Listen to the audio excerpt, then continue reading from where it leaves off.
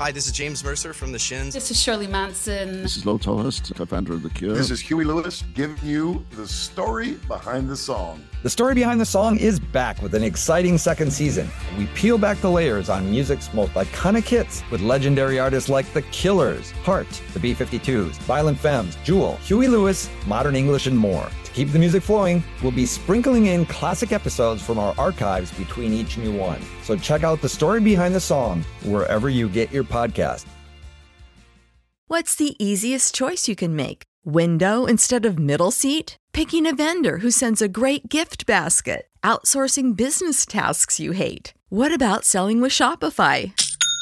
Whether you're selling a little or a lot, Shopify helps you do your thing, however you cha-ching. Shopify is the global commerce platform that helps you sell at every stage of your business. From the launch your online shop stage to the first real-life store stage, all the way to the did we just hit 1 million orders stage. Shopify's there to help you grow. Whether you're selling scented soap or offering outdoor outfits, Shopify helps you sell. Wherever and whatever you're selling, Shopify's got you covered. Sign up for a $1 per month trial period at shopify.com/try. Go to shopify.com/try now to grow your business, no matter what stage you're in. Shopify.com/try.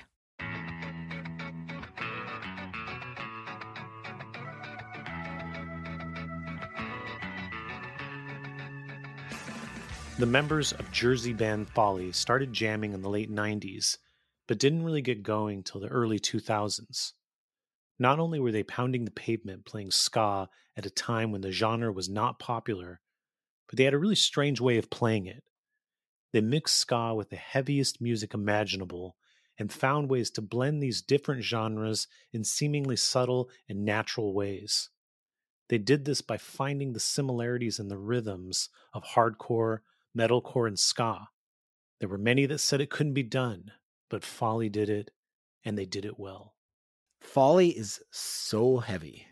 Why did I not hear this band back in the... I mean, I know why I didn't hear them back in the late 80 days. They really started 2002, 2003 to really hit it hard. Yeah. And that was when we weren't doing Link 80 anymore. But this is right up my alley. I was so stoked to find out about this band. One of my favorite things about Folly is how they blend ska and like heavy music. Yeah. They do it in a way where it's not...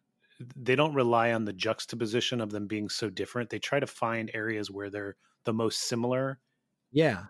And blend them. It's very unusual, at least, you know, if you listen to a lot of ska punk in the US. Yeah, it's a way different approach. So many of the bands that we grew up listening to would just, you know, put the two parts up against each other. Yeah. And so there would just be a transition straight from one to the other. Folly doesn't really do that. And they would emphasize it because it created dynamics. So they would really lean into the dynamics of the differences of these styles, where that's not what Folly does. Neither of us have ever seen Folly before, right? No, but you're going to be seeing them this year, right? I'm going to see them at Fest. Fest? Really? They're playing Fest this year. Hey, Fest, next year, you got to bring Aaron and I out. Have us at Fest, Tony. Yes. In Defense of Ska, Fest collaboration. Let's do a t-shirt. Talk to our manager, Brent, and you guys can negotiate a fair fee. I think Brent manages everything at this point. Yeah. If you want to get a hold of us, just talk to Brent. I don't know if you guys heard when we interviewed Anthony Fantano, or also when he interviewed me. Both of these instances, yes, Folly came up. Yes, I definitely heard one of them. John, do you remember which one? Because you sent that to us, right? Was that Anthony interviewing Aaron? I think so. Yeah, it was Anthony interviewing. He brought you guys up as one of the bands that he saw in his time in the scene in Connecticut. Yeah, I re-listened to the one he did of me, and he was talking about the metalcore scene. Yeah, and so he kind of referred to you as a metalcore band that had ska elements. But in that interview, I said, no, we claim them. So let's hear you guys weigh in on the debate here. Wow. The ska draft. Who's there in your first round picks here, you know? Are you guys metalcore or ska? I don't think it's an or. with us as much as an and always, and it's I guess in a way we kind of like exploited every genre we could when we were young, Yeah. and we were all into everything. So the music that came from that mind frame was like, well, let's just mix everything we love. And it's hard to say, you have any one root in one genre, for us especially. But, I think, and Arben can probably say the same, that we were a little stubborn when people, discounted ska as a genre. Like we were a little bit stubborn about that. And so I think it's strange because you don't think of ska as kind of having that hardcore ethos, but in a way it was like almost a rebellion on our end to play the music we loved, despite in a hardcore scene, especially in New Jersey, that was like pretty judgmental about that, Yeah, for sure. I think the ska versus metalcore thing, it's like, with us, you can't have one without the other, and that's just kind of the way that we did the band, like if we if all of us in the band had $1 for every time someone asked us if we're gonna quote drop the ska or not, we probably have, I don't know, a few $100. And John, I could imagine you could probably think of specific moments where people have asked you that, like everyone from fans to like, agents and label heads would ask that same thing. And it was like, ew, how dare you ask something like that? Like this is what we do, So yeah, I guess long answer or short answer rather, it's both, it's feet firmly in both camps, I guess. How old were you guys when you started playing together? Well, we were, Arben, I mean, you and I were in a band before we joined the likes of Folly. Yeah, we were all in high school for sure. And we kind of freshman year of high school. Yeah, it was. We all kind of. The band was technically started by Agim and Jeff, our guitar players, when they were freshmen in high school. And I guess the story goes that, my brother Agim, he had an Op Ivy shirt on, and Jeff had a Mustard Plug shirt on, and they were like fast friends in science class when they laid eyes on each other, because we went to a regional high school. So in 9th grade, you got to meet kids from the surrounding towns, So for kids like us, it was always a big deal to see like who had the punk or ska band t-shirts on first day of school. So that's what happened to them, similar interests in music, and they ended up starting a band later that year. I think, John, you came around like 2 years later, and I was there like a year after that. And then Anthony was the year after that. So it was all very much like a high school band for us. Okay. And what was your band like before Folly? Yeah, what was it called first off? It might not be so PC, but we were Jim Slim and the Midget Tossers, which at a time before, it was a term of endearment more than anything. Visually, it made sense because in that band, it was, our singer of that band was this dude Jim that we knew, who we're still, relatively friendly with, and he is 6'9". And we were all high school kids. And he was a little older than us, too. I think he was like 21 at that time. Because we used to ask him to like buy us beer, and we were like 15 and shit. So we were tiny 15-year-olds, and Jim was full of tattoos, almost 7 feet tall. Yeah, looked like a mix between like a street punk and a biker. Neck tattoos before they were cool, like the whole thing. And he was our singer, and we were all like 15. I think at that time there was like one person who had a driver's license in the whole band. So it was just like typical high school band stuff, but we had this like crazy awesome dude singing for us. And the band was, ska punk basically, kind of like precursor to, I guess, what Folly did, because the band was kind of out there in a lot of ways and dabbled in other genres here and there. But definitely a precursor to what I guess we would do afterwards. I wonder what was going on with him, a 21-year-old being like, yeah, all 15-year-olds. Yeah, we played at our high school. Actually, we played at like one of the dances. It was like a homecoming dance. Actually, I think maybe what would have been Arben our sophomore year, probably, of high school. So for actual time reference here, we're talking 1996, 97 ish.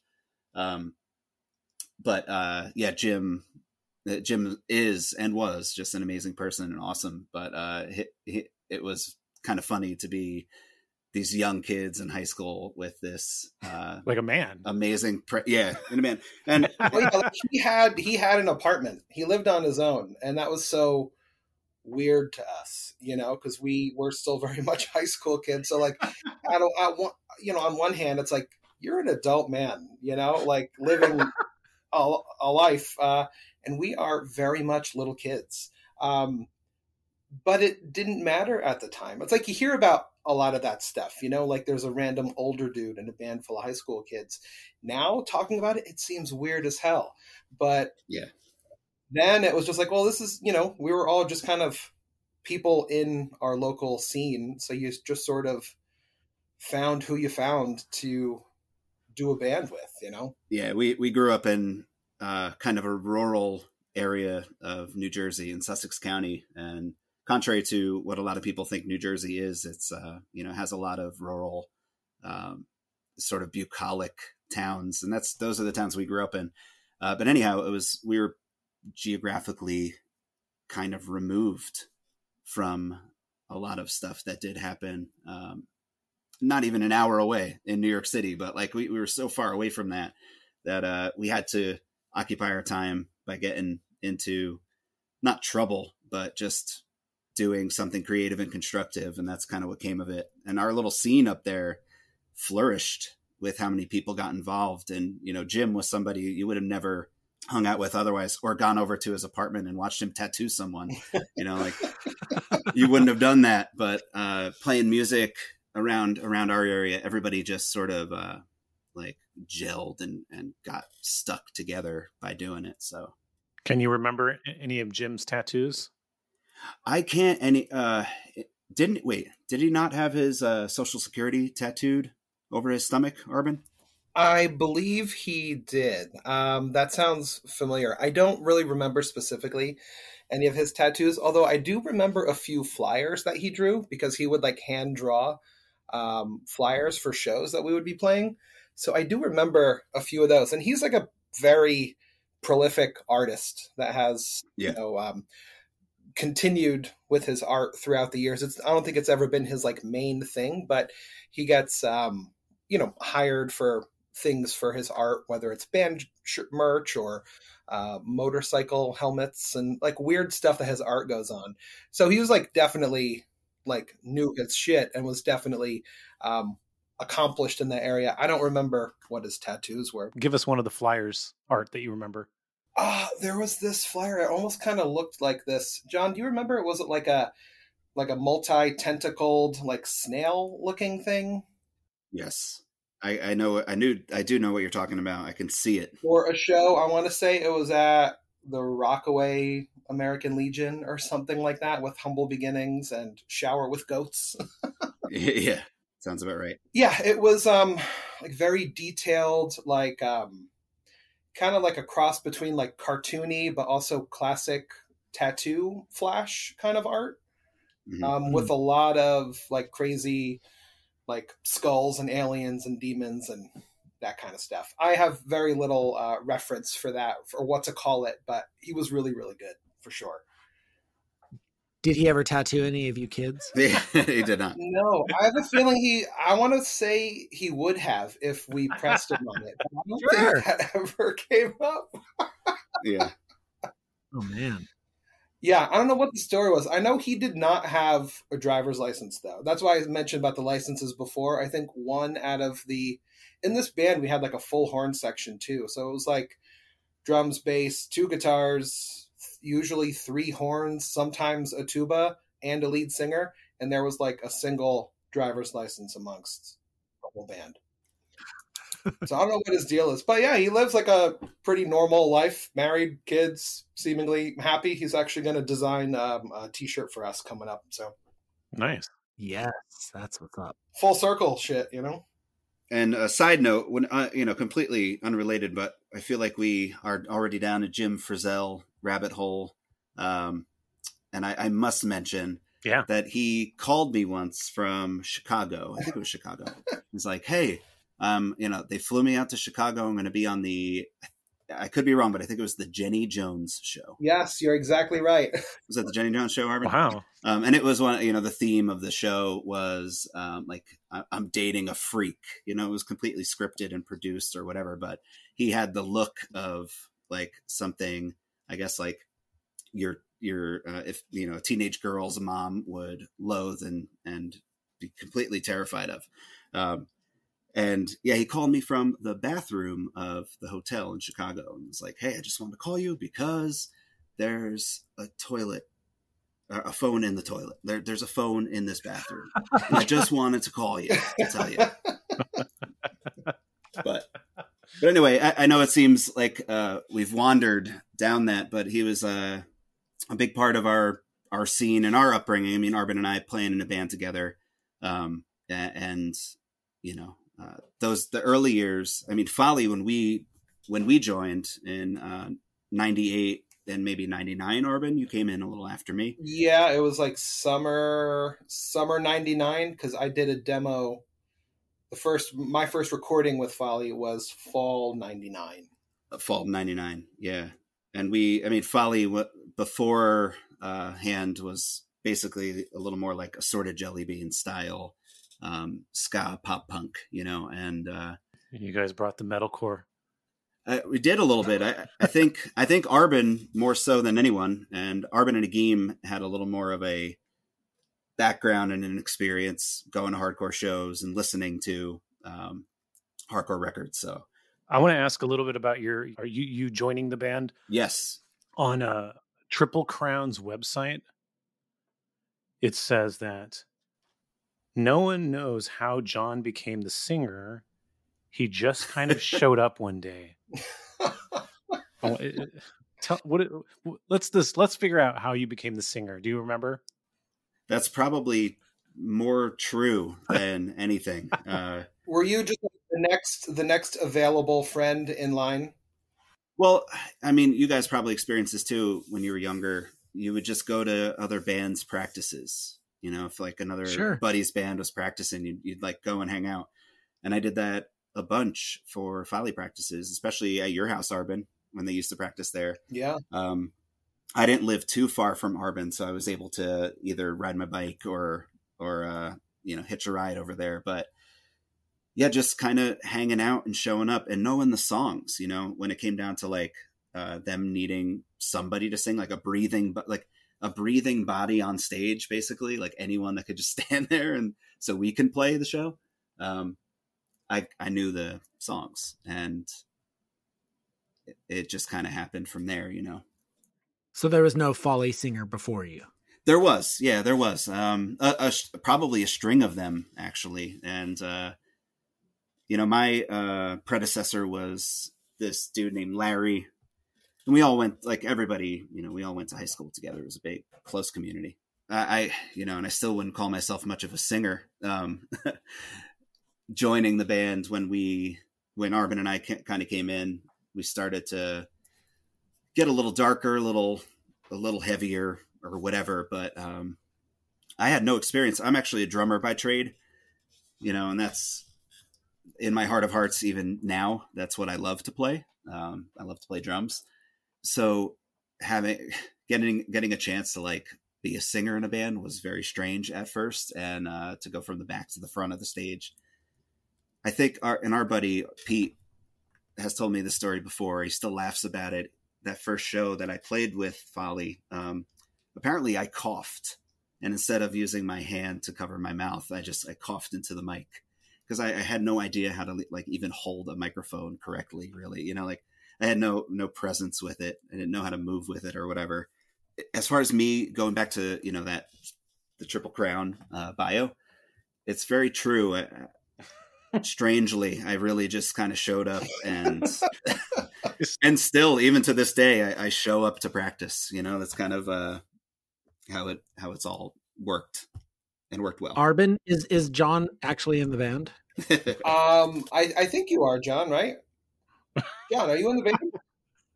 Sometimes when I show up. Sometimes you are in the band. John, Arben confirmed it. You're in the band full time. You're in the band. How about this, John? You are officially in the band from this point forward. Oh man! Congratulations, you finally made it. Historic moment. So I was looking at a map, and New Brunswick is like an hour and a half away, right? Yeah. Everything cool is like an hour plus away from where we grew up. So you did not really necessarily feel connected to that scene over there, which was like Catch-22, Inspector 7, all that stuff? Well, we've felt very, I guess you could say, spiritually connected. Though both those bands were hugely important to all of us. Yeah. But being in high school and being in the area that we were from, like, without being able to drive to some of these shows, mass transit in the area that we lived in was like completely non-existent.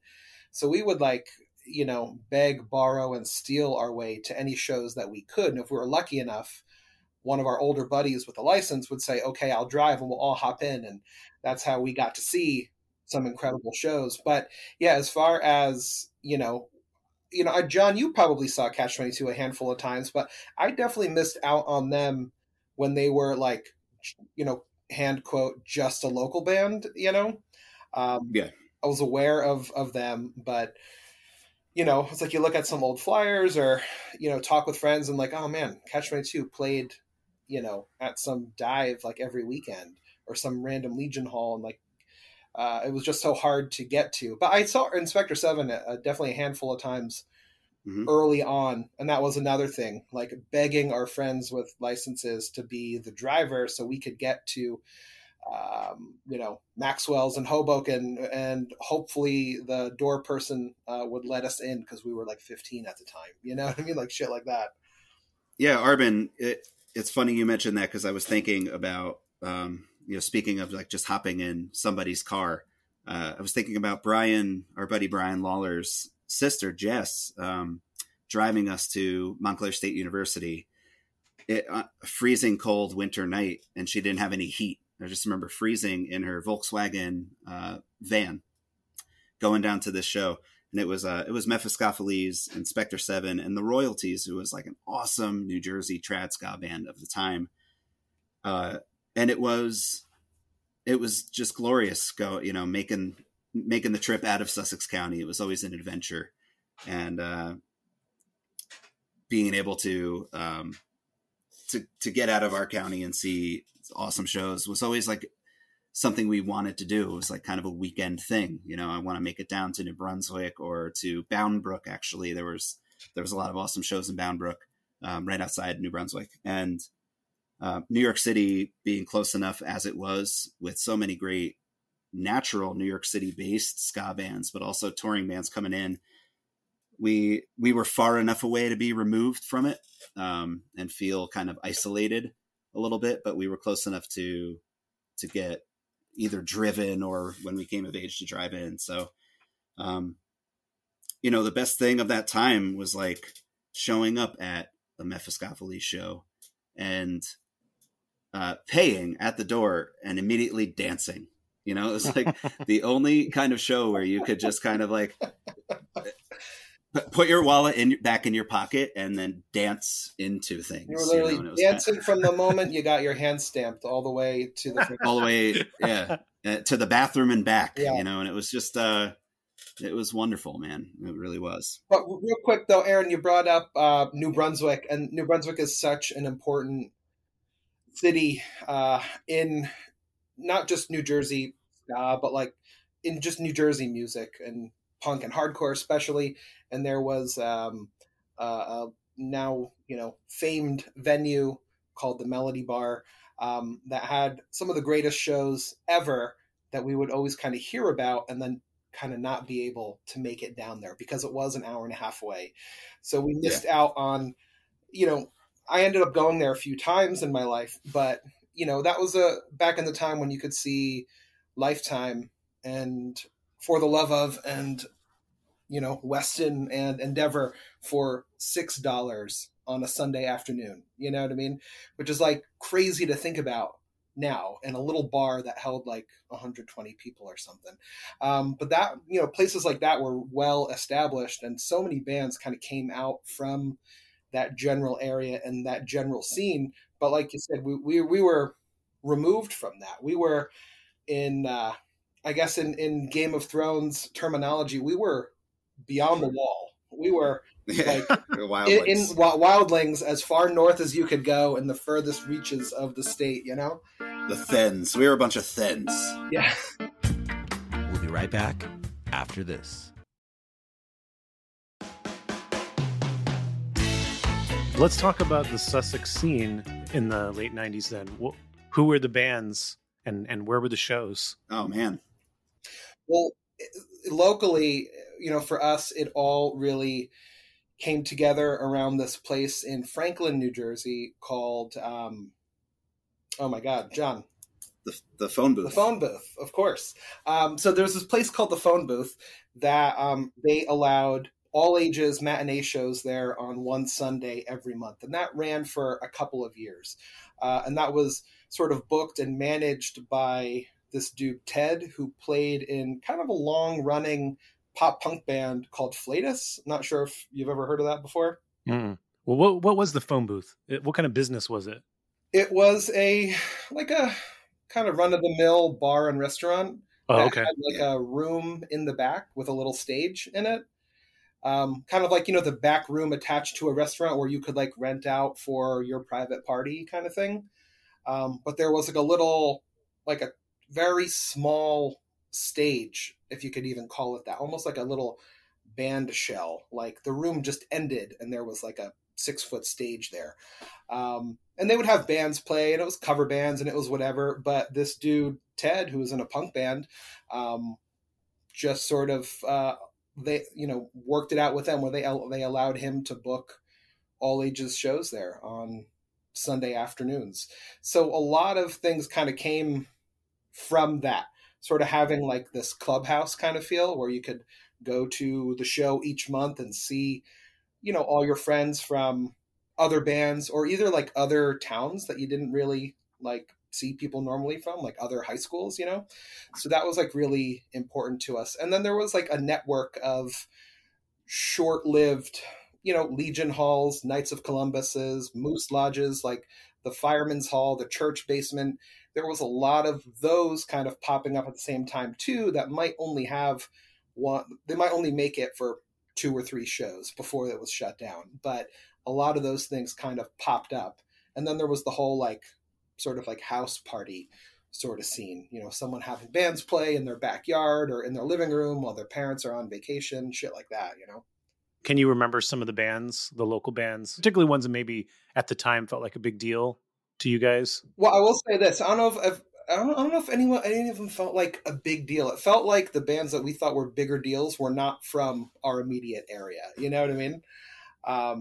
But I will say this. So we went to high school with some dudes who were in, I guess, reasonably noteworthy bands or bands that had become kind of, how would you describe, John? So the Oi Scouts and Shady View Terrace. So the Oi Scouts are this Oi street punk band that recorded to 7 inches and broke up. And then they're one of those bands that like people seek after their 7 inches. You know what I mean? They played in California a few years ago and like sold out a few clubs after never having played out in like out of New Jersey in 20 years. And then this band called Shady View Terrace, who were like pretty early in the what would eventually become the screamo scene, I guess.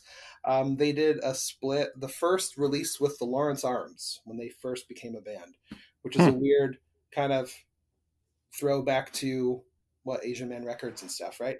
So again, multiple genres, all kinds of stuff happening, but they were all kind of like our peers. 2 good ones to mention for sure. I guess if you ever made it like out of the state, it was kind of cool, where we grew up.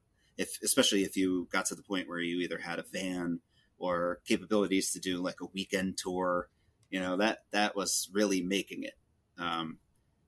And some did, some did and beyond. So in our area, it was like, if you just put yourself out there and were able to get yourself out there, it was a victory.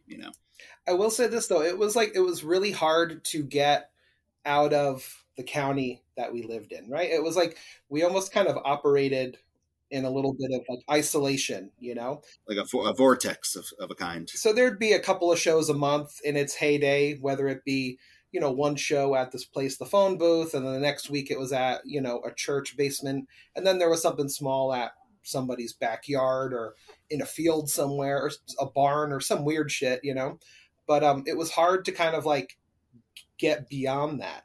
So for us, like Jersey bands that seemed like a big deal to us were like Inspector 7 that you mentioned, or Catch 22.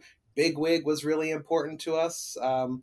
They, were quite popular at the time, but they were like had gone beyond because they had toured and they put out a record that you can go find in a store, and that was just so inconceivable to us at the time, Let's kind of move forward a little bit to where you guys become a band that gets out of your county, that starts to tour. Does this begin more or less in the 2001 era, or are you guys getting out before then? Yeah, just about, right? So I joined the band in fall 99, and we, tried hard to get out, as much as we could at that time. And we were not in the position to tour per se, but, we would try to try to play shows outside of our local area during that time. And it maybe happened a couple of times, isolated spots here and there. Prior to that, there were, the band got added to a couple of cool shows out in Pennsylvania. I think one was with Catch 22 and Metro Styley. John, can you help me with that? Yeah, CC's in Music, Pennsylvania. Yeah, so there were a few things that kind of exposed us as a band to like, oh, this could be cool if we push ourselves and get out there. If we don't just wait around to play every other month at the phone booth, if we can get out there. But I think by the time that we, started being able to drive ourselves to shows, I think that's what really ramped it up. Because then there was like, all right, we don't have to hold back. We don't have to ask our friends or parents for rides to haul our gear or drop us off on the curb outside of a venue. We can get there if we want to get there, and we could manage this ourselves. So that's what really picked it up. 99, 2000, 2001, playing out more, it was possible because we were able to make it happen on our own. Arben and I graduated high school in 2000, and we almost made a pact to go to college together, and we were roommates our freshman year, not too far away from home, so that like we could continue playing in this band and give it a shot and do whatever we could on the weekends and stuff. So that was moving into that was 2001 school year, so by the end of that year, we had recorded professionally and put out our first EP and rented our first tour van to go out for the summer, so it kind of happened fast within that year. But as of 2001, I'd say is when we and Arben, am I wrong? Did we use like Book Your Own Life? Yeah, Book Your Own Fucking Life. Book Your Own Fucking Life. And we just sent physical press kits back then, of course, to like wherever we could. And I think that first tour really went in blind. Like we have no idea where we're going, what we're doing. But it was obviously the greatest time ever. Now, this is the timeline I read, and you can correct if this is wrong or add to it. 2001 East Coast tour, then record For My Friends, your first EP, first official EP, more tour, and then finish mixing and everything for My Friends. I think actually For My Friends was all done Yeah. If I'm not wrong, by that that summer of 2001. Yeah, I think that's why we wanted to get on tour just to do it, because that seemed like such a lofty goal for a band. Like, can your band go on tour? That was such a next level thing for us at the time.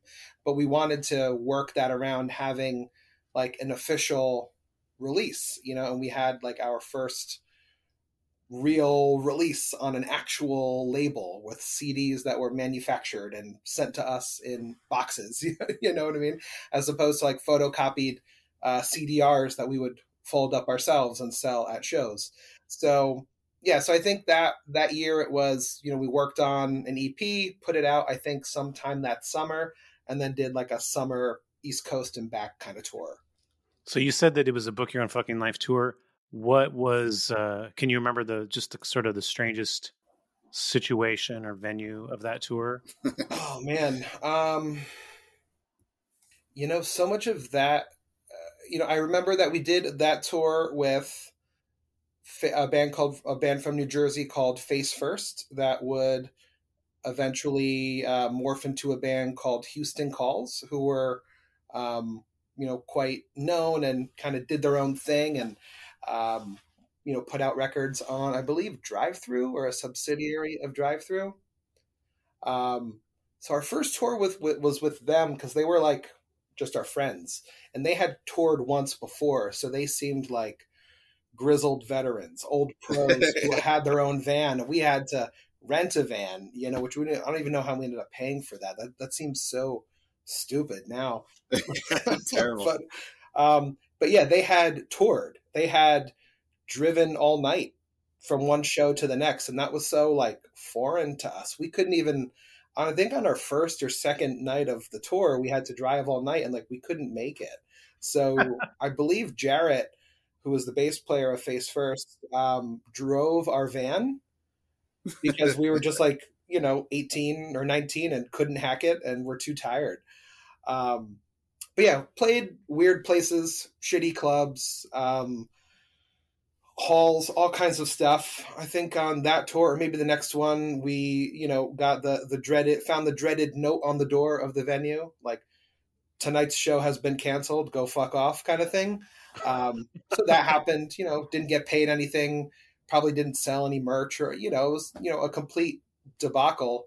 But we ended up loving it. It was falling in love with parts of that and trying to refine that process to make it better afterwards. Yeah, the first tour was also pre-social media and not pre-internet, obviously, but pre-communication being like mostly done through some sort of messenger or whatever. And so to wind up showing up to a show with a note on the door was really the best thing that promoter could actually do to like notify us. There was no other way to tell us like, sorry. Yeah, no one had a cell phone. 2001, none of us had cell phones yet. Nobody knows who you are, and I didn't promote this, and nobody's coming, and it's not worth it or whatever, right? Not worth turning the lights on or whatever. Yeah. But then on that tour, and this happened for like a handful of tours, there was always that one show where like you booked it, you didn't know it wasn't really a venue, but you still played. And in Central Florida on that first tour, we played at like what was basically a billiard hall, but it was also like a fried chicken place. And I think that like people just kind of came there to drink some beers and play pool. But there was a stage, and so we were doing our thing and screaming and yelling, and nobody in the establishment other than Face First was there to watch us. And it's kind of almost bittersweet to think about that, because we had so much fun. We had so much fun, so much unadulterated, stupid fun. So when like bands like sometimes complain about having to be background music for people who weren't there for them, but when a band has screaming in their, as part of their part of their music, you're not really background music anymore, no matter how much people wish that was the case. which made it that much more comical at this place, because who really wants to hear anyone just screaming constantly while eating a chicken sandwich, you know? You know what even would have been better? If it was just you screaming, John, like if we all took the night off and let you... It might as well have been. That would have been something a little more interesting to these people than having a whole band play while they're just trying to like eat their chicken wings and drink their, you know, $1 Coors Lights on a Thursday evening after work, you know? Yes.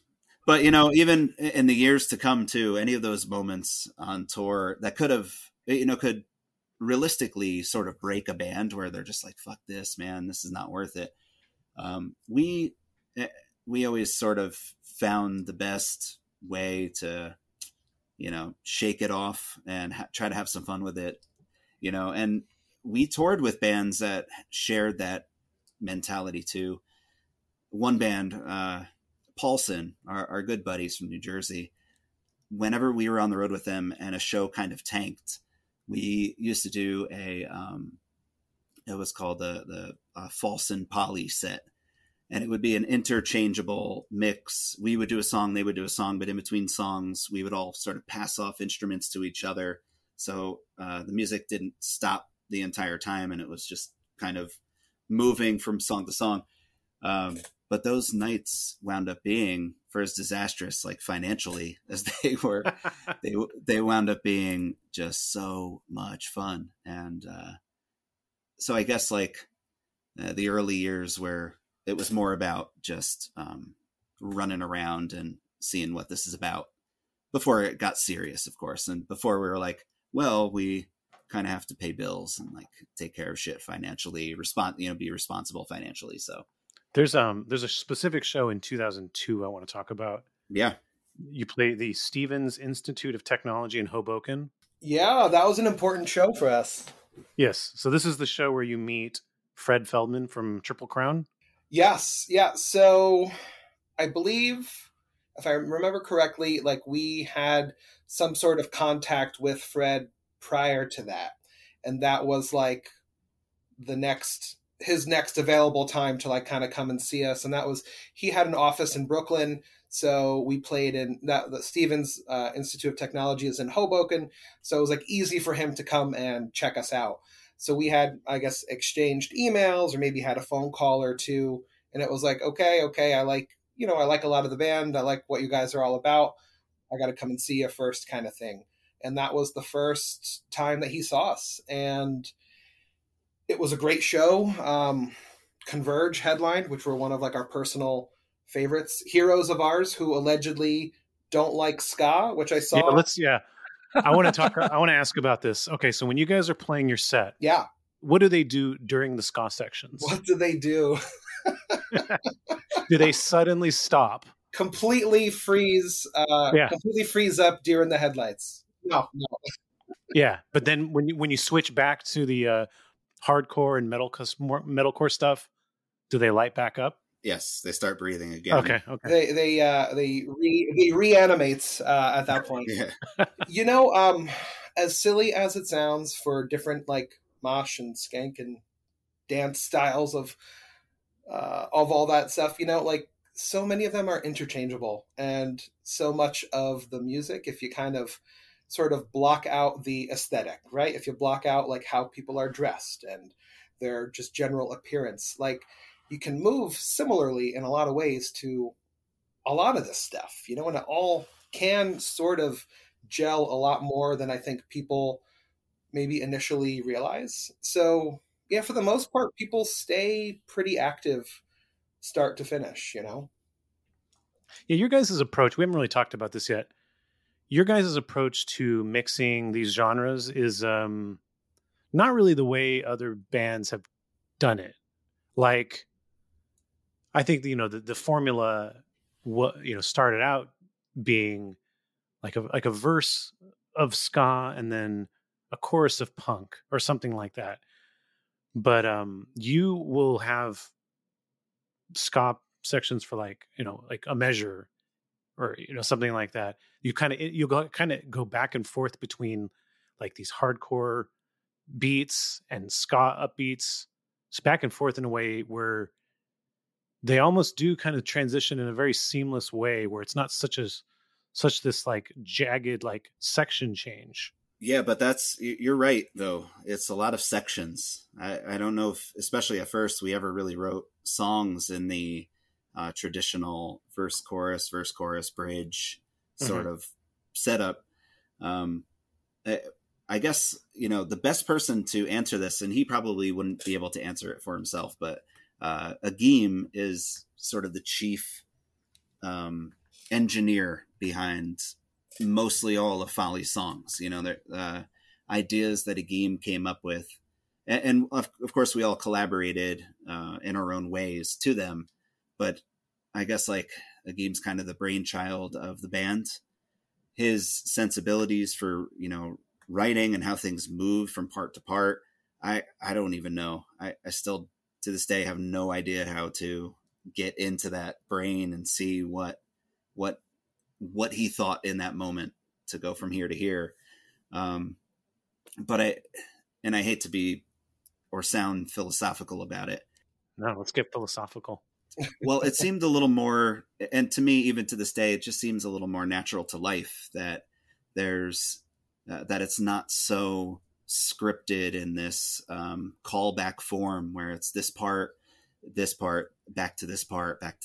And, it's, for us, it was like, let's move from place to place and emotion to emotion, maybe thematically or lyrically try to keep a united front on it all, but have these parts just speak for themselves and move into each other, So Agim would definitely be the one to ask about it. And I would be interested to see what he would have to say in trying to break down his own like songwriting strategy. In terms of your heavier stuff, it's also very rhythmic. And so I feel like the rhythm of the heavy stuff mixes with the rhythm of the ska, like just as if they were interchangeable. Well, that's the bond, isn't it? Isn't it the rhythm of it all? For me and Arben, I guess being a bassist too, especially when you think of ska music and reggae and rocksteady, like you think so much of the drum and bass, the beat of it, the the swing of it, and like Arben was saying before, in approaching these things on the dance floor, for somebody who really loved to dance at hardcore shows could dance for us too, because when you get to a choppy ska part, it's no different than that sort of two-step choppy hardcore part. Yep. And so mixing those things for as different and foreign as they seem to each other, just sort of like needed to be together. Like a song, like, and this is from your next record, but I think a song that's a really good example is Repeat, I Repeat, Repeat. Yeah. The way that song, and I don't have very good language for the heavier music because I don't know as much about this different subgenres. Aaron, you're doing great. Maybe Adam could step. No. Some of that stuff where it's like kind of those like kind of slower but kind of like heavy down like rhythm. There's parts in that song that does that and that throws in upbeats as well. That is just kind of like really like listening close to it. Kind of blew my mind how you were alternating between them in a way that didn't sound like you were making these dramatic shifts. They were very like subtle shifts. Yeah, I think, John, you kind of hit upon something before. As much as people would make hay about, the kind of multi-genre aspect of it, it's so much of it just seems to relate in musicality, right? And ska and reggae, one of the biggest, like the backbone of that is its syncopation, right? It's like when you're not playing. And I think we maybe use parts of that. We almost use some of like the ska brain for our heavier parts, and maybe use some of like the metal and hardcore part of our brain in our ska parts too, if that makes sense. So it's like, it's not like it's so rigid where it's like, well, this is a ska part and it's got to be played in this way in the style of whoever. And then we, stop on a dime and go into this part and it's going to sound like this band and play in that style. It's like trying to do what we do and using all of these sort of like musical and rhythmic elements to kind of complete one crazy fucked up series of thoughts. You know what I mean? Yeah, and I guess like to just fully complete my own thought, I think what's unique about what you guys do is that most bands that mix hardcore and ska or punk and ska, they use the dynamics of the differences of these genres. They highlight that. Mm-hmm. Where I feel like you guys don't do that. I feel like you're not relying on the different genres to create dynamics. You're actually trying to. I feels like you're trying to downplay the differences, and I don't feel like that's how most musicians approach playing hardcore and ska. I wonder, is that like some weird, like somewhere deep in our psyche, knowing that we'll never be fully accepted by hardcore kids? Is that like a way that we're trying to get accepted by making our ska parts as seamlessly sort of hardcore, metalcore as possible, you know? We just want everybody to hang out together, is what it comes down to. We are lovers, uniters. As a band, we always felt like, my God, Ray Liotta in Goodfellas? Ray Liotta in Goodfellas, right? He was an Irish guy, right? So he's never going to be made. He's never going to be like the top guy. Am I confusing movies? No, you're right. This is right. So it's like, so as far as being accepted by like, you know, hardcore or metal bands or that scene, you know, we can get 99% of the way there. We'll get our hands dirty. We'll kill whoever you ask us to kill, but we're never going to be 100% fully accepted because of, in that case, the ska, which is like so silly, you know, or because of Ray Liotta's case, he was Irish and not Italian, right? So we always kind of felt like that. Like we could go to a show and blow every other band off the stage, but we'll still never get the full respect of the made guy, you know? Well, in defense of ska or in defense of ska, we rejoice now and never really apologizing for that either. Because, you know, what's funny is like, if you love what you're doing and you love the sound you're creating, why should we give a shit about anyone else? You know, why should we? Why should we really give a shit about how you feel we don't belong in your scene? You know, it's like, I wish I could kind of go back in time and sort of slap myself and remind myself that at times, like, you know, it doesn't fucking matter. What you're playing feels good, and that's what matters. And I think there's probably more of a consciousness for that now. Yeah, I think we were in defense of ska like from way back in the day, man. And there was never a period with Folly where you guys decided maybe we should lay off the ska. Oh, never. Amazing. Yeah, never. It's always been, and even now the stuff that we've written that we've never recorded, we lean a little bit towards it now. You know, it's kind of like not like we missed out on showcasing it enough or anything, but it's old reliable, really, you know, and it's a genre of music that we all love and we feel in our bones. Like, come on, like in the end, you just you feel it in your funk bones, don't you? It's got bops, as they say. It's got bops. It's just in it's in your juice. Yeah, that's one of the things, right? And I mentioned this before. So we, you know, people have asked us, are we going to drop the ska? Because we were still playing ska in the era of the, you know, what you can call the rock with horns bands. You know, post 2000, when most ska bands just kind of stopped playing ska and either kicked out their horns or added a keyboard or just did the whole like, oh yeah, we're rock with horns now kind of thing. Which I always thought was such bullshit, you know? But yeah, I mean, you know, we've had, you know, people from a few different labels basically like, you know, allude to the idea like, well, you know, we'd maybe be more interested if you drop the ska. Can you drop some names for us? Yeah, are you sure? Come on, it's been a couple decades. Oh, for sure. Well, that's the thing. So going back to Triple Crown, right? Everybody other than Triple Crown, basically. Basically, yeah. So Fred was the coolest, and was supportive of whatever weird thing we wanted to do.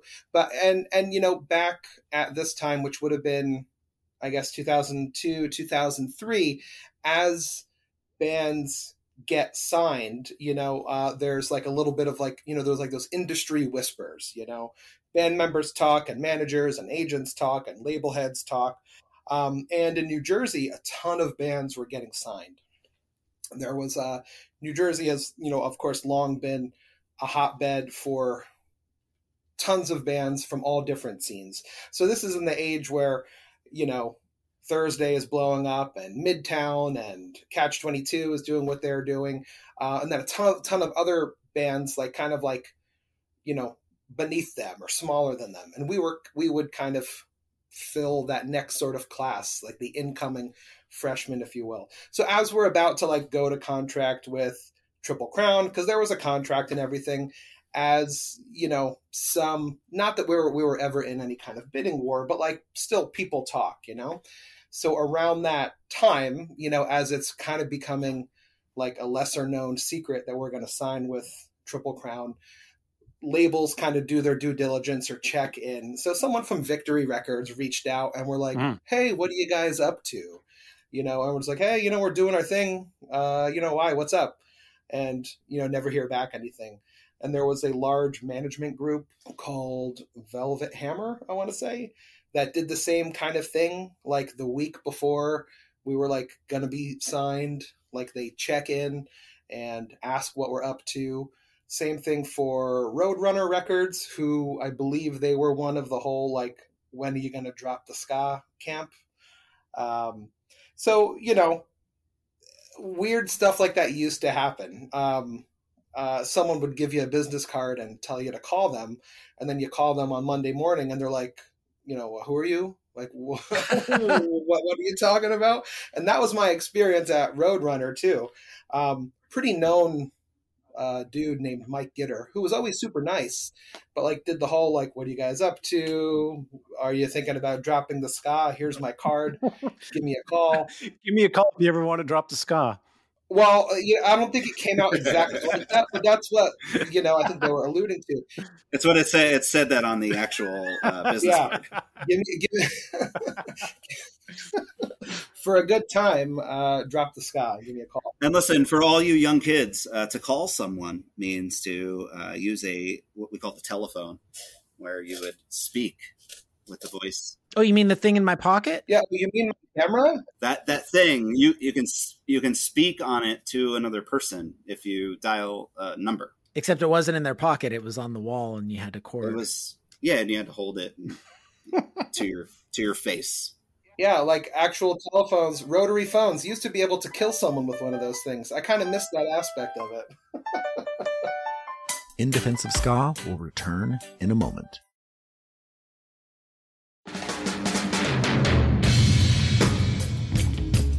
I'd like to hear Adam's take on their approach to skacore as a guitar player and a skacore musician himself. What, my personal or? Yeah, what do you think? Because what is your take on their style, their approach to mixing the genres? I mean, it's so much heavier than what other bands that were dabbling in hardcore and ska and punk were doing. Like, I mean, you guys kind of got going around what, 2000, like really out on the road, 2002, 2003. Yeah. So that's like, we just missed that because we stopped touring. Link 80 stopped touring in 2002.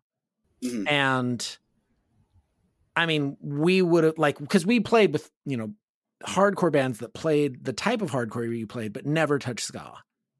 And so if we'd seen a band do what you guys are doing, which is much closer to a band like Converge, much more metalcore, and then going into a ska part, we would have all lost our minds. We didn't think it was possible.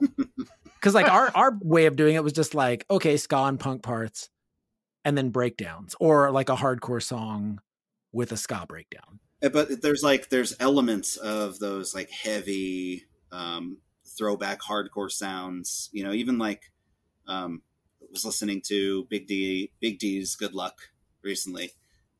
There's that song Learning to Listen, right?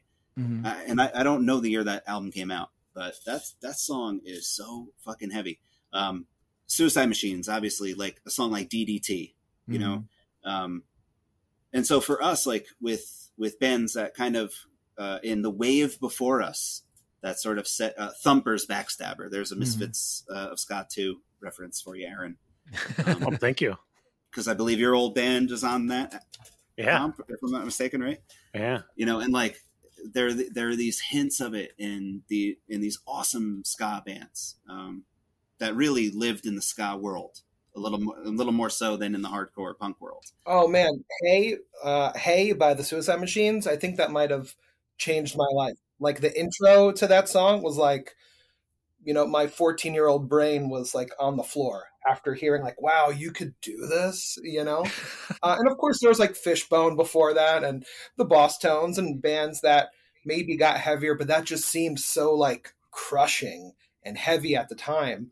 And it just sort of like opened up like a whole world. Like, I can't believe someone did that, you know? Well, but then I feel like you guys took it and just ran with it even further. Yeah. You're calling back to all these, like, yeah, these guys were doing this, but like you then took it a step or two further where it fits more with the metal. Like, you know, Link 80 would play with hardcore bands, but you guys could really play with hardcore bands.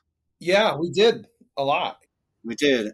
And I wonder, we've talked about this Arben before. I wonder if it was us. I think the traditional way we've always thought of it is like, we kind of became, or like the sound that we created with our music was like a reflection of what was going on. But sometimes, I know we've talked about this, I wonder if it was like to fit in, because in New Jersey at the time when we were kicking in the early 2000s, especially, shows were so diverse, you know, like there were these mixed shows with ska bands and hardcore bands and metal bands and swing, even like there was like that swing moment in life, right? But the mixed variety of bands around us too, I think was like, it was very helpful. So if we pushed it further, it was kind of like, well, we maybe we have to assimilate a little bit with all of the awesome music that's around us. Like maybe to play these shows in Jersey, we have to be able to like have a chameleon like approach to it, you know? Interesting. Yeah, I hadn't considered it that way. You know, I think also it had to do, you know, a lot of it has to do with just what we were absorbing, you know, what we were involved in, right? So if you looked at like, yeah, the other bands before us, sure, they played fast or heavy, but like Suicide Machines were probably listening to Sick of It All and the Cro-Mags and Youth of Today for their heavy music influences. And by the time that we were coming of age, we were listening to that, but also Converge and also the Dillinger Escape Plan and also Candiria and Hatebreed and, you know, this new, heavier, more metallic wave of bands kind of taking chances. Yeah. So even if Converge doesn't like ska, that as a heavy band, you know, they took a lot of chances musically. And I think that always kind of appealed to us, like taking those chances, but also kind of, you know, our first points of reference would be Converge, Shai Hulud, Indecision, like bands like that, like current bands of the late 90s. And then we'd go back and find the bands of the 80s that maybe, you know, the bands that we liked were then influenced by. So I think our immediate influences were so much, you know, I think largely based on what we could see, what we could feel, what we could touch, you know, like what we could be immediately involved in. We could go see Converge and Hatebreed when we were 15. You know, we couldn't necessarily go see the Cro-Mags or the Specials for that matter, or whoever, like at that time, you know? Converge had a big influence on Folly. Folly has a big influence on some of the newer ska-core bands like Best of the Worst. So we're looking at a continuum of ska music where Converge is an important influential element. I'm just saying that in case they happen to be listening whether they like it or not. Yeah. Whether they, much to their chagrin. Sorry. They are Sorry, important. Jakey. Very important. They are very important to the current climate of ska punk. Yeah. Sorry, guys. Yeah. Yeah. Sorry. Yeah, and we went to so many Converge shows, man. Like so many. Your first record on Triple Crown, Insanity Later. How does that record do? This comes out in 2004. Yeah. Spring 2004. Yeah, we were psyched, man. We were like just, really, really optimistic about everything happening and just kind of the course of the band, and just wanted to hit the road as hard as we could and play as often as we could, because we really, believed in the record. We believed in kind of like our outsider status, like kind of us against the world kind of thing. And our mission was to kind of like, befriend the cool, weird people at each show. Not necessarily walk away with the most fans, but walk away with like the higher quality fans, So the next record, Resist Convenience, 2006. Where in there in those two albums was that your bigger record, or were you guys most kind of at your peak at that point in terms of like, where it felt like you were had the most steam as a band? I think the first record sold, I think, considerably more than the second. Oh, okay. All right. I don't know about considerably more, but like, at the time when CDs mattered and SoundScan was a thing, I think it was something in the neighborhood of like, maybe we sold close to like 10,000 records of Insanity Later, and like maybe sold like 7,000 or 8,000 of Resist Convenience, which are like, sounds like a lot, but it was definitely concentrated in certain areas. So like, shows would still vary quite wildly depending on where we played in the country. So much of those record sales were concentrated to like the Northeast of the United States, Mm-hmm. So it was hard to, it was hard to feel like we ever had like a full head of steam, because we'd play a string of really great shows and then hit a down patch of playing for nobody for, a period of time, and then playing some weird church basement, and then some fire hall, and then, you might have a week's worth of, poorly attended shows. And then you start to wonder, all right, are we going to be able to sustain this tour? Is our money going to run out before the next decent show happens? And then we get a few decent shows, and that kind of sustains the rest of it. So it never felt like we were, as far as like being like a successful touring band, like, yeah, we can do this and we have nothing to worry about and we have a full head of steam and we can sustain this. It always seemed kind of, a few bad shows away from being pushed off a cliff, I was always like so astonished that we made it home, like at the end of any tour, it was like, if we can make it home, whether we have money or not, that's pretty awesome. And that was sort of even to the end, even to the point when we stopped touring full time and stuff. I think that was always kind of like the bar to meet. We never financially, we just never really looked at it that way. I think in the end we tried to, and then we realized like, this is sort of an impossible way of life, for us at the time it was. But during that time, like, I don't know if we had a peak or whatever, but to go back to your question, Aaron, I think like the in between those albums was definitely the most amazing time, being in a band, playing shows, traveling, but also like being constructive. I feel like we really hit like our creative zone where we all felt like we settled into a sound. I think with Insanity Later, we sort of officially had like a Folly sound, quote unquote. Yeah, there's definitely between your first EP and Insanity Later, I feel like you can hear a big jump forward. Yeah, I think we kind of settled in and matured a little bit with it. But on Resist Convenience, I feel like you went both a little heavier and diversified a little bit more. Yeah. Like the heavy sections are heavier. And and I feel like you have more tools in your at your arsenal as well on that record. Yeah, like on Resist, there's definitely like a few moments of like a more standardized kind of song structure. I think there's a song or two that have, a verse, chorus, verse kind of structure to it, and a few, melodic moments that breathe over time, because prior to that, things, we seem to like get to parts, and then as soon as we get to a part musically, we try to get out of it right away into the next thing. So I think we definitely went, like you said, I think that's a fair assessment, kind of heading in both directions and to a little more melodic, kind of standardized sort of songwriting aspect, but also just getting like heavier too. I'd agree with both those. So you guys did an interview in like 2006 for Punk News, and I have a few questions about some of your answers. Oh boy. Okay. First question is, the interviewer starts talking to you about Pabst Blue Ribbon. And one of you, I think it was John, I'm not sure, said, yes, we love Pabst Blue Ribbon. It's the best of the worst. Hey, interesting choice of words there. Look at that. Now, was there a reason you chose that? Was because the band was just starting right then, weren't they? Well, were they starting then, or did they read that and maybe immediately start a band after reading John's word? That's what I'm investigating right now. Oh man, we're gonna have to press Jay on this. Yeah, sorry, Jay.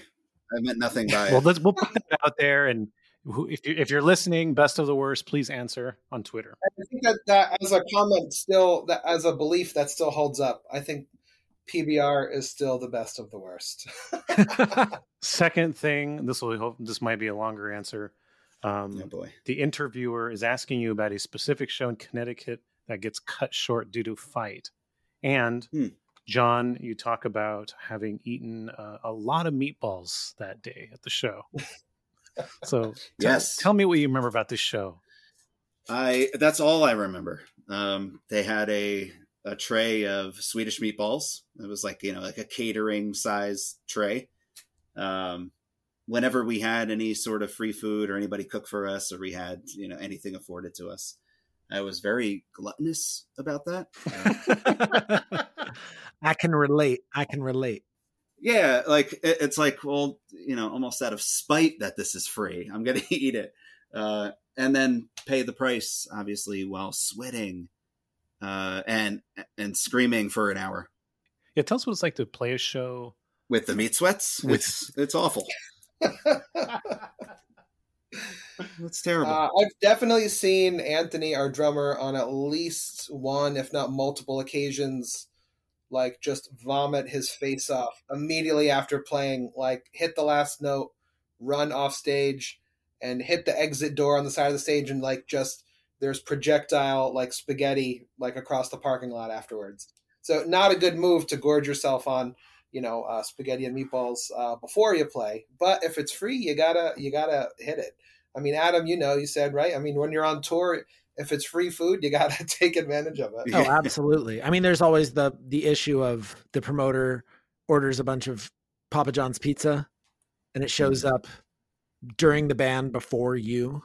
And if you don't eat it right then, that somebody else is going to eat it all and you're going to get off stage and there's going to be no food. So then you just like hammer down like this disgusting greasy cheese pizza and then go jump up and down and play a show. It's like, no. Yeah, it's like prison cafeteria rules. It's like you got to get what's yours before someone could take it. Right. Do you remember the fighting and what happened that part of the show? I really don't personally. I don't. That happens from time to time. We definitely experienced our fair share, if not during our set, at some of the shows we played. Yeah. As to the relevant, how terribly I answered that question by deflecting it to the Swedish meatball tray that I ravaged. Maybe that's why I block out violence with meat sweats. Did you play Connecticut frequently? And it's just interesting that this show came up in that interview, and Anthony Fantano mentioned you guys. We did actually. That was, Connecticut in many ways is very similar to New Jersey. It has very similar feel to it. Similar sort of people, and their scene, especially like the ska punk scene where we fit in, was always very strong. It's not too far away from where we lived. So we could make those shows. It wasn't unreasonable to take a couple hour drive out to, where do we play? Arben, Meriden, and Wallingford mostly. Yeah, like a lot of Connecticut, similar to New Jersey, had a very strong kind of like DIY like hall scene where a lot of shows were happening in, firehouses and Legion halls. And we went up there kind of early. In our traveling days, definitely well before like we got a van, because I remember like caravanning up there with a bunch of us, in cars on the highway to play up there, and we ended up befriending some bands and befriending a promoter or two who kind of this dude Mark, who has been in the music promoting game ever since, and he's made a career for himself doing it now.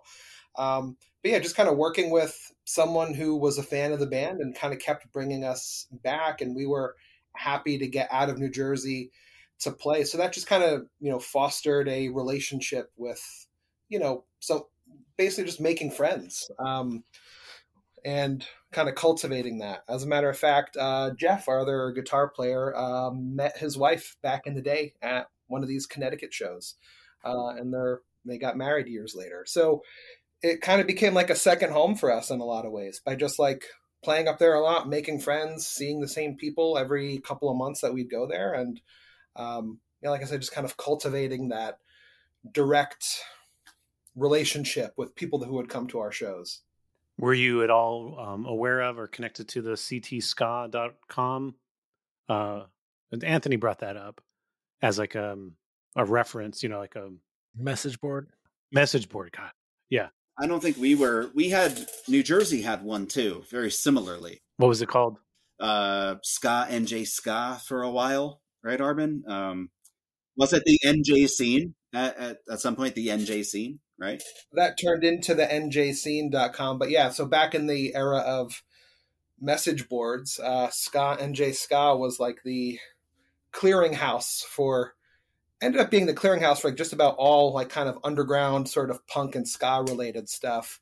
And then because it became so much more than just singularly focused on ska, the webmasters changed it over to the njscene.com. But yeah, as far as the Connecticut ska message board or page, I'm not totally familiar with that. Maybe, we probably had flyers on there or show postings, but I don't think I was directly involved in. I don't think you were either, right, John? No, but the New Jersey message board was kind of, for a lot of us, like our first social media experience, really. And that's how we did find out about local shows. That's how we also, as a band early on, networked with other bands and promoted shows as well. So really kind of cool in a way at the advent of social media itself, that you had these ways to communicate with people in a quicker, more efficient, and more effective way, sort of peddling your art, but also being a part of the scene and weighing in on whatever other chats are out there, so, but I would imagine a lot of the good buddies that we wound up knowing in Connecticut were involved with theirs as well. We'll be right back after this. So the band breaks up in like 2008, right? Or stop? Is it a breakup at that point? Yeah, at the time, it seemed to all of us very final. Very, we kind of had I guess at this point, kind of like a naive and fatalistic approach to the band, like this is it. And if we cannot be a full-time touring band continuously putting out new records, then we're just going to cease to be a band, and that's final. And that's kind of where we were at that time. So yeah, that was it. 2008, last shows done. So like, I think one of the interesting things about this particular era is that you announced your breakup on MySpace, right? Probably. Yeah, probably. And it was probably very formal and declarative and like, apologetic. And I probably wrote it, so it was probably very long. But Arben, like you said, it looking back on it, it is kind of naive, but you didn't know any better. You thought you had to, when you knew you weren't going to tour full time, you thought out of respect, like for honor and dignity's sake, I must tell them, I got to tell them that we're bowing out. What was the role of MySpace in this era? Did you use MySpace frequently to connect with fans or to connect with bands to get shows? Oh yeah, for sure. Yeah, that was definitely a major, tool for band business, whether it be marketing purposes or promoting shows or just being in touch with other people, whether it be, venues, bands, whatever it is. Yeah, that was, kind of a clearinghouse for a lot of sort of band related contacts in business. So yeah, I remember, using that quite heavily, quite steadily. Even at that time, I think we probably at that time even like faded away from having like a standalone website, and we just had like a MySpace page. Yeah, I remember bands putting, instead of their website address on things, they would put their MySpace address. And I always thought that was, even at the time, I was like, that's so goofy. Yeah. Right. Like it seems so silly now, but that's just sort of. Even then, it seemed weird. Yeah, I mean, I think it seemed less weird then because, like, I think a lot of bands were just shying away from having their own sort of dedicated website space. Yeah. And if you did, you just linked it to your MySpace page anyway, There's a fair amount of that too. Do you remember MySpace bulletins? Yes. Yes. I do. That Yes. became like the putting a flyer on a lamppost. Mm-hmm. Well, who's in your top 8? That's what you have to really worry about. There's that too. I remember people ending friendships over that type of stuff. Yeah. And then people just spamming the bulletins. Do you guys at this point in your lives, do you find yourselves being the quote unquote like the old guy when saying, back in my day, we used to, photocopy flyers at our high school when the staff wasn't looking, just to go around to the diners and post them. Like, do you ever find yourself telling those stories? Yeah, and then I see the young person's eyes glaze over, and then my wife nudges me. My wife nudges me and says, "No one cares." Yeah, no one cares, or nor do they understand enough to care. Yeah, you got to basically, if you want to talk about the back in the days, you have to talk with people your own age about the back in the days, and then you guys just have a great time feeling old talking together. about the paradigm shift from life as an exennial with life before the internet and then life with the internet. Mm-hmm. It's kind of what happens. Exennial, is that a thing? I've never heard. That's, I think, our specific generation, Arben. I think we're halfway between the Generation X and the millennials. Oh, okay. Well, look at that. We're all in our 40s, I'm guessing. I'm Generation X. Are you though? You were in high school with me. I'm 47. I was born in 1975. I am a Generation Xer. Okay. I'm just that's okay. I hope that's okay, Adam. We can talk about it later. So, but I want to ask about what the reunion shows have been like for you guys. Crazy. I guess the whole term of reunion show just makes me not feel great. I don't know why. Well, you did release a MySpace bulletin announcing you were breaking up. So I know. And like I said, in our naive minds at that time, it all seemed so final. You know what it was? Do you remember a bunch of years ago, the band Refused put out their DVD? Yeah. Do you remember that coming out in maybe like, I don't know, 05, 06? Mm-hmm. I think it's called The Refused Are Fucking Dead, right? And they shot it like a fucking movie. It was unlike any band documentary I've ever seen. And they were so, like, serious and pretentious, but also kind of cool. And the way that they went about, like their band was so like big in their minds, not big like popularity wise, but just so like all encompassing that there's no way they could ever revisit the idea of playing again. Like the drama involved was just too much to bear, you know? And I'm not that we were influenced by that, but it just seemed like at that time, it's like, yeah, the band is going to break up. That's it. Band's breaking up. And I understand the idea of a reunion, and by definition, sure. But I just feel like, ugh, gross.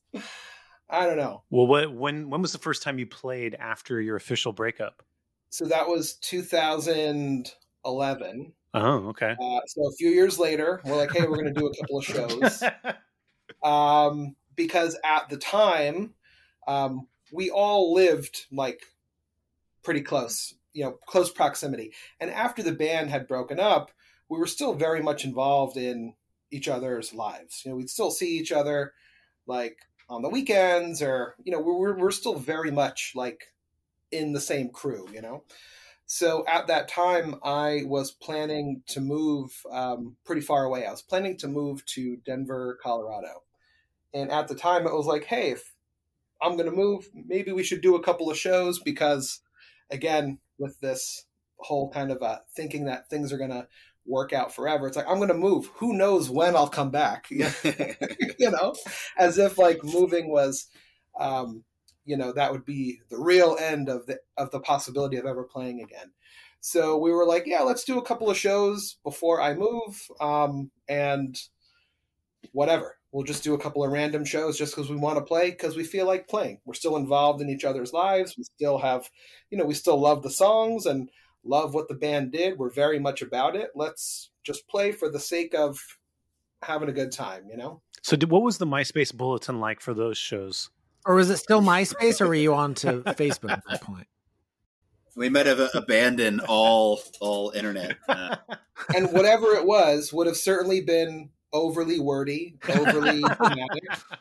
The time has come. Again, with much more more explanation than people were probably interested in.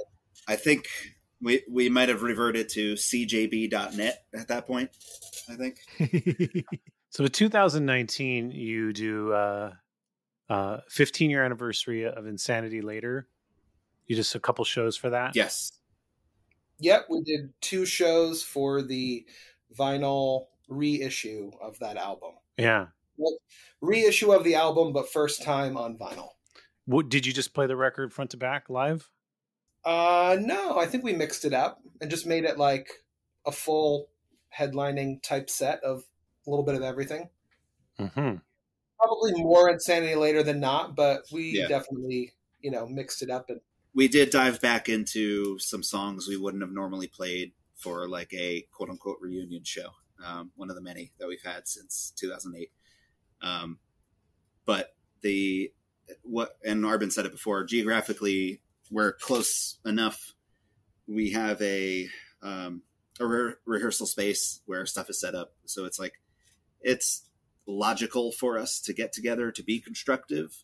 When the 15-year anniversary of that album's coming up, we had the idea, you know, we sort of pitched it around. Should we do this? It would be kind of a fun project. And all of us are, I wouldn't say working stiffs, but we're all professional folks and family folks, you know, like a few of us have kids. So with any of these recent projects we've had,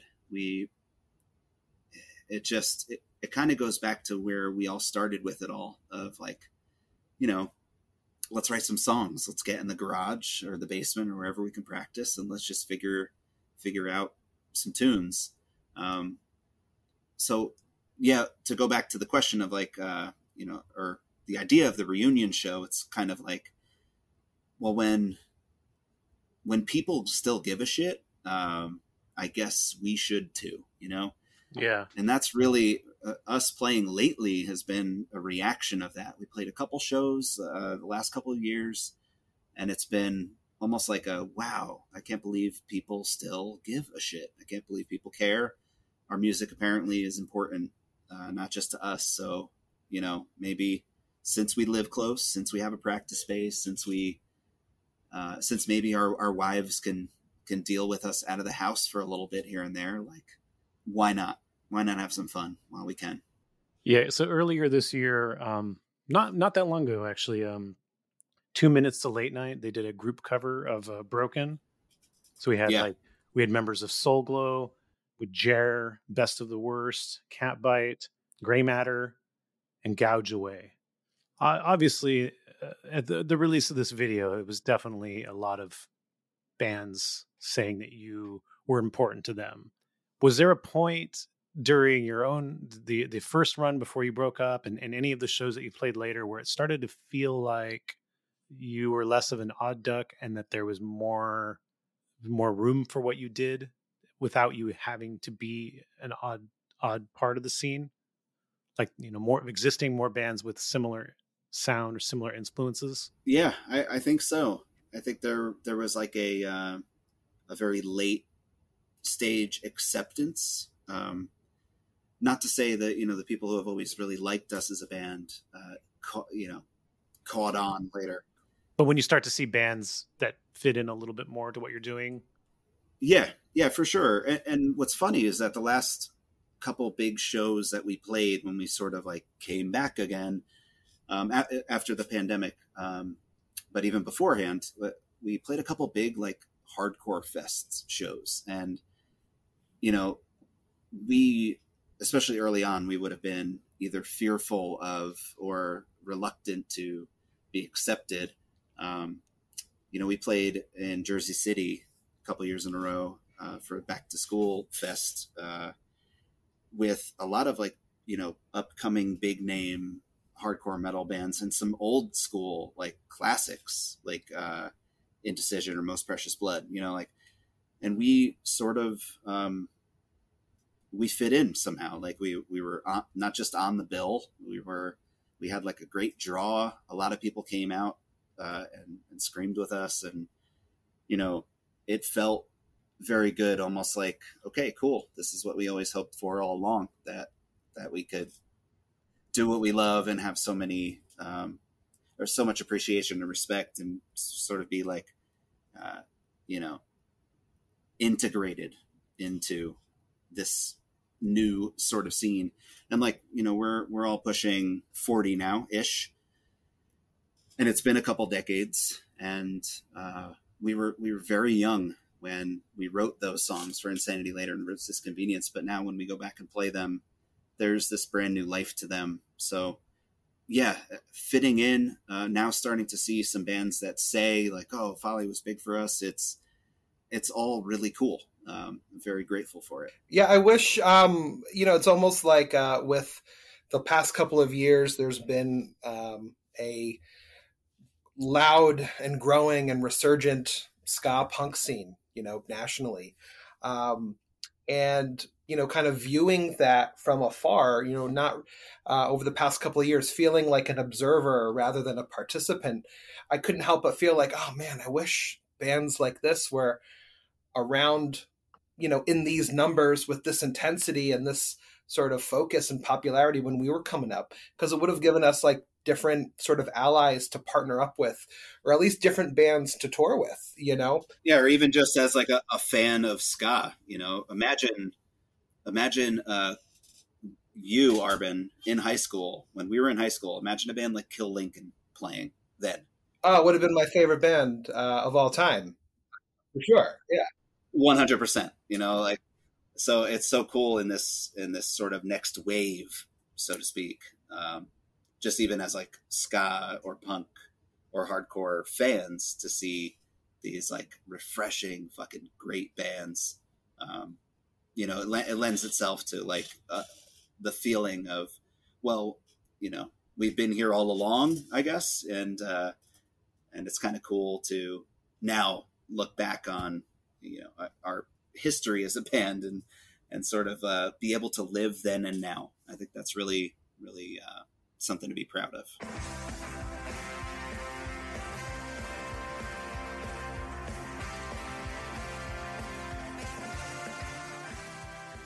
Thank you so much for listening to In Defense of Ska. If you've enjoyed this episode, please like and subscribe to the podcast wherever you normally stream or download episodes. If you haven't already, grab a copy of my book, In Defense of Ska, available at clashbooks.com. You can follow us on Twitter, Instagram, Facebook, and TikTok. It's at In Defense of Ska. And please consider joining our Patreon at patreon.com/indefenseofska. You will get monthly bonus episodes, extended interviews and commentary per episode, and access to the In Defense of Ska Discord. In Defense of Ska would not be possible without the great team that tirelessly works on it every week. So you should go check out their other projects as well. Co-host Adam Davis has an amazing band called Omnigon. Give them a follow on Instagram and Twitter. It's simply at Omnigon. And our editor, Chris Reeves, has a phenomenal record label and podcast called Ska Punk International. For more information, go to skapunkinternational.com. And if you've ever enjoyed one of the highly specific In Defense of Ska memes floating around the interwebs, it was likely the work of The Bands I Like Only Charge $18. Find them on Facebook, Instagram, and Twitter. And on that note, we leave you by saying, Ska now more than ever.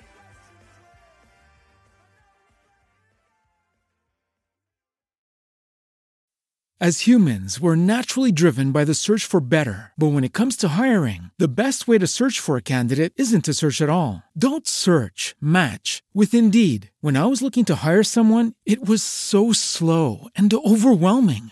I wish I had used Indeed. If you need to hire, you need Indeed. Indeed is your matching and hiring platform with over 350 million global monthly visitors, according to Indeed data, and a matching engine that helps you find quality candidates fast. Ditch the busy work. Use Indeed for scheduling, screening, and messaging so you can connect with candidates faster. And Indeed doesn't just help you hire faster. 93% of employers agree Indeed delivers the highest quality matches compared to other job sites, according to a recent Indeed survey. And listeners of this show will get a $75 sponsored job credit to get your jobs more visibility at Indeed.com/podcast. That's Indeed.com/podcast. Terms and conditions apply.